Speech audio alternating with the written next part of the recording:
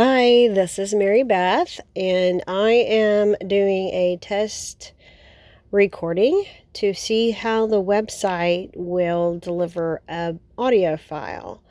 This is an alternative to hosting on a podcast platform. I figure, hey, if there's just not a ton of them and a ton of traffic, maybe we can go ahead and do podcasts right off of the website, but we'll also have to see how long they are and what the file size is.